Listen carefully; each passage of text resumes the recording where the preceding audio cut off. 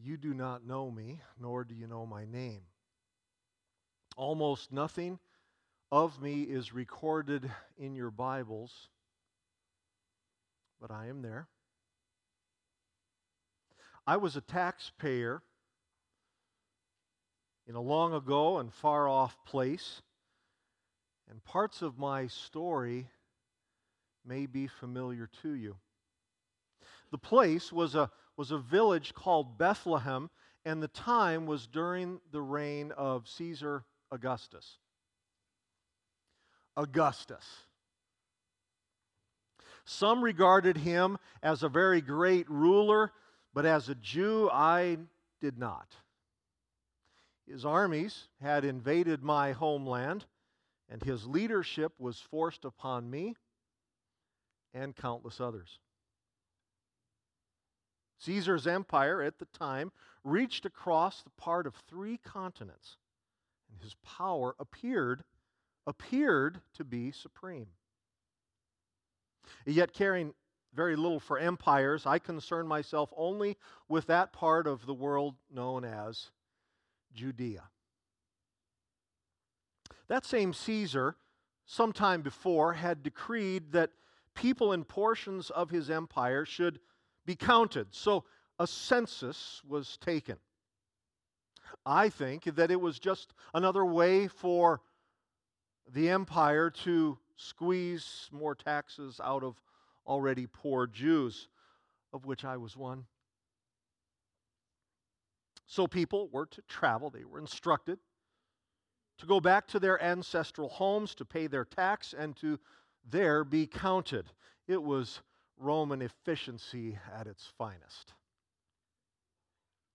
Bethlehem was the community of my ancestors. It was a very simple town, yet because of the go and pay your taxes decree, it had become a very, very busy place.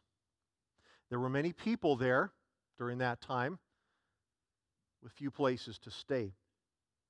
I had traveled far, many, many miles, many, many days. I had traveled far, and I arrived in Bethlehem late in the day. I was hungry. I was weary. I wanted only to fill my stomach and to find a place to rest my body.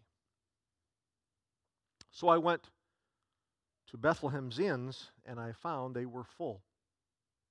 I did, however, find one inn with space available for one more person. I took it, and I felt fortunate to secure the last available place in town. I must admit, I gave no thought to those who would come after me.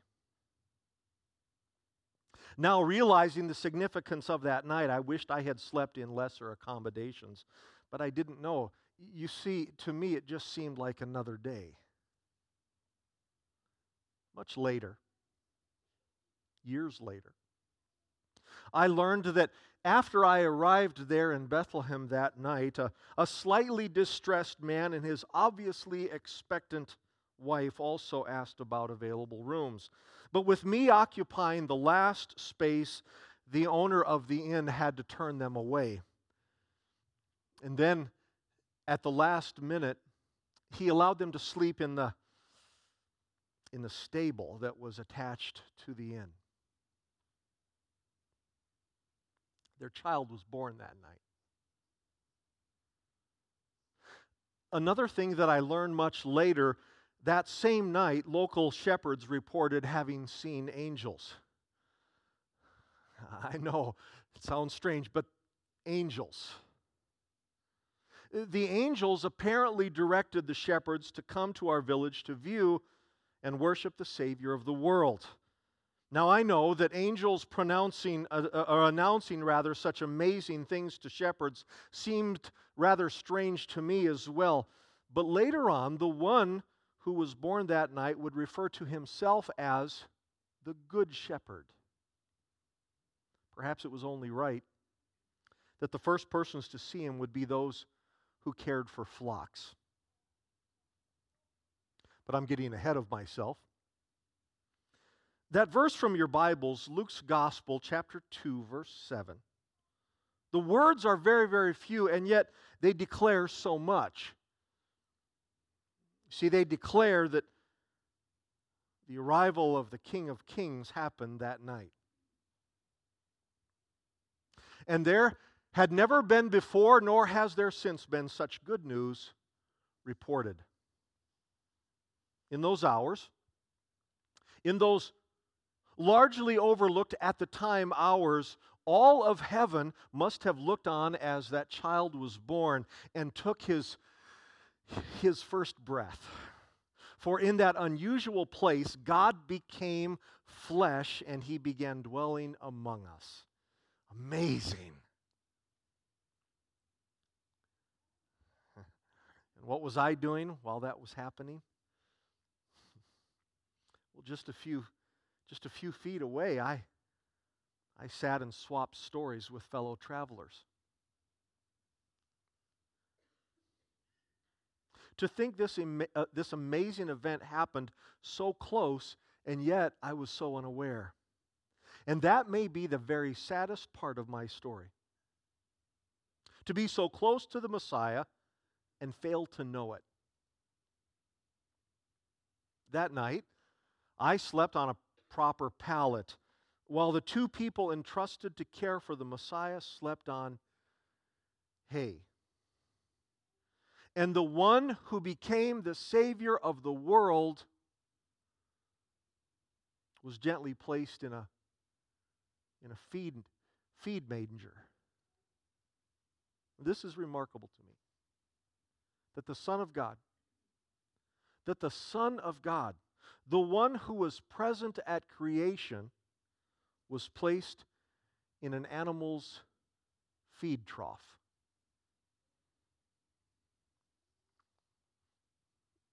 Now, with the vision of many years looking back, I do not feel guilt or shame about that day, but regret. Regret for not realizing God Himself was so close. Regret for not realizing He had come to earth. Regret that I did not know that my temporary location that night was the place of His arrival to this world. You see, I mistook one of the most extraordinary events in all of history for just an ordinary night. What an opportunity I had. It was an opportunity that was unsurpassed in my lifetime, but it's one that I failed to notice. Jesus Christ, the Son of God, arrived just a few feet away from me. But to me, it was just another day. It was just another moment, just another night to do what others around me were doing. We were eating and talking and laughing and sleeping and arguing and missing it all. Had I only known at the moment, things could have been so different. I could have worshiped with the shepherds and with the angels. I could have walked over and looked in awe at the long-awaited Messiah that had been prophesied hundreds of years before. My life might have changed that day. But it just seemed like another day. While I have regrets, I suppose that mine are excusable. After all, it was God's plan that only a few people, parents and shepherds, would know of Jesus' humble birth that night. Just a few. Others, like Simeon and Anna, wise men from the east, they too would know soon enough. But I, along with many others that were there that night, we were not meant to know. Yet He came so that in time everyone would know. And this is what I find so remarkable. Almost no one knew that night, according to God's plan, but He came so that everyone could know. I was so close to the very presence of God, and yet so unaware. How like many people in your day. God's presence so near, so accessible, so ready to be found, and yet so few realize it. How many people will walk by and misunderstanding that His presence is really so close. In your time, many people sing of the Savior's birth, but they fail to know the Savior. They adore the manger, but they ignore the cross. They exchange gifts with each other and yet refuse the gift of eternal life that He came to give. I must admit, from where I stand, I must admit that I don't understand people who are so taken with the events of that day, while often resistant to the person who came that day. I missed the Savior by just a short distance. On a long ago Bethlehem night. Yet it's tragic how many people will miss Him in a lifetime of opportunity. The message of Jesus Christ is, in your day, well known and well documented. There is hardly a place that you can go that you will not find some measure of His birth, His life, His ministry. So many people know of His birth. Some have even placed that stable scene in their homes, but they fail to allow the Savior into their hearts. I may be excused for missing Him then, but will you be excused for missing Him now? Don't miss Him. He's much closer than you realize. Hear it from the experience and the perspective of one who was so close and yet unaware. He's much closer than you realize. He's really just one prayer away. I write these things in this letter to you as one who failed to know His nearness, though I later came near. And I write these words so that you will not overlook the one who lived and died and lived again to take away the sins of the world. I am your fellow worshiper, the taxpayer.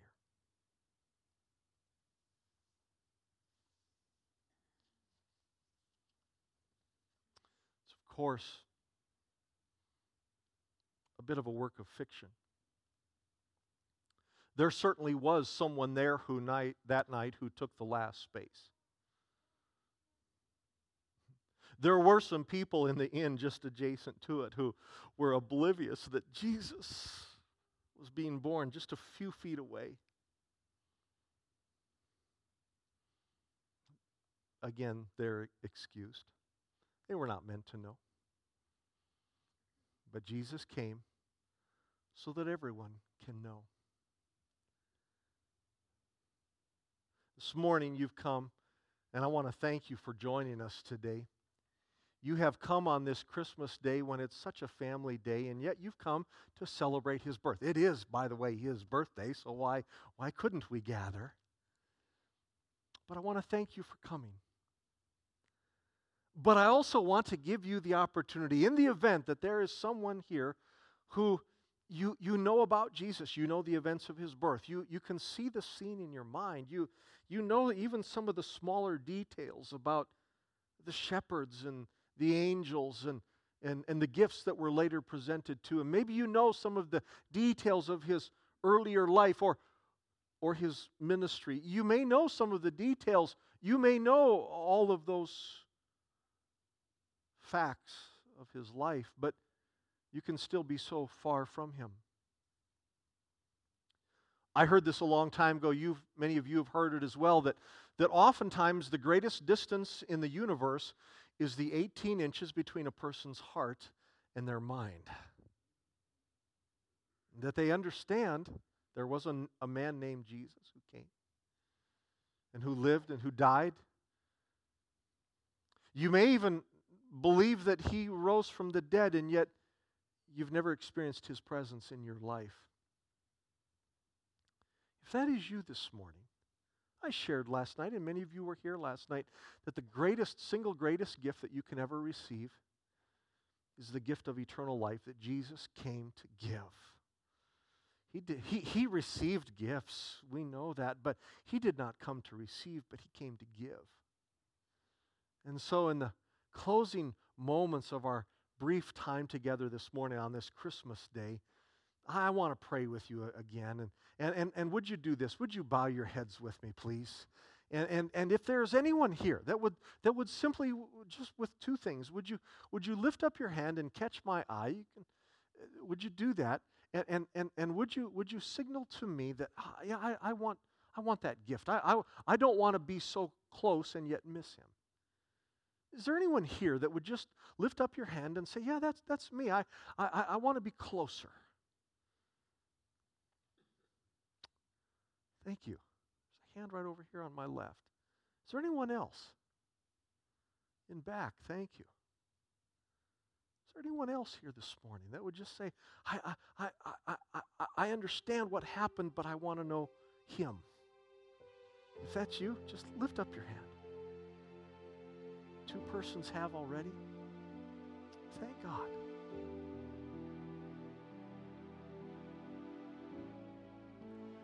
Again, in these closing moments, would you pray this with me? You may have prayed it a long time ago.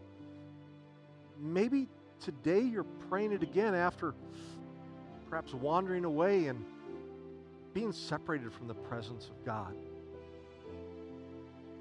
Maybe you're praying it for the first time. You raised your hands. But regardless of how, would you pray this with me? Just pray it out loud. If you agree with these, then pray it. And if you pray this, and if you truly believe it, then God will begin a wonderful work in your life. Let's pray this together. Lord Jesus, I thank you that you came, and that you came to give. You came that faraway place, a long ago time, for now. You came to give me new life. You came to ultimately die on the cross, to live again, to give us the forgiveness of sins. Forgive my sins. Come into my heart. Be my Lord and Savior. I believe in you. I believe that God raised you from the dead. And I declare you as Lord. Today I begin a new journey, a follower of the Lord Jesus Christ. I believe that my name has been written down in heaven. And someday I will see you face to face. I pray this in Jesus' name. Amen. You realize that when Jesus came on that very familiar scene, that wasn't the end, it was just the beginning. When we accept Jesus Christ into our lives, it isn't the end, it's simply the beginning. We, of course, know that Jesus would live as a man for about another 33 years. The last 3 years he would minister. Again, he would die on a cross, give his life, shed his blood for us, and he would be raised from the dead again. He would accomplish what God desired him to do. this morning you may have begun something very powerful, and that is a living relationship with Jesus Christ. By the way, that's something that really hundreds of people in our church and millions, multiple millions of people around the world have experienced. It's just the beginning. It's just the beginning. And the greatest thing in a relationship with Jesus Christ is still ahead of us. I would like you to stand, would you please? I want to pray over you. Again, I want to thank you for joining us for a little bit of a different service, of course, a different time. You have plans with family, and I want to ask God's blessing upon you. Next Sunday, we are going to gather here. It is the first. I would encourage you not to stay up till 7 o'clock in the morning. Some of us who are a little bit older, it's hard even to get to midnight, isn't it?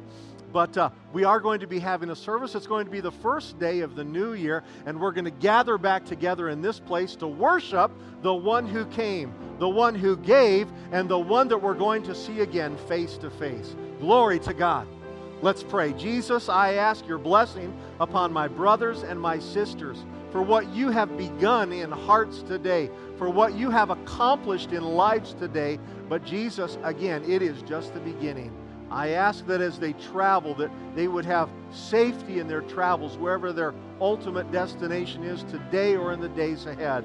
I ask your blessing upon them as they connect together with friends and family.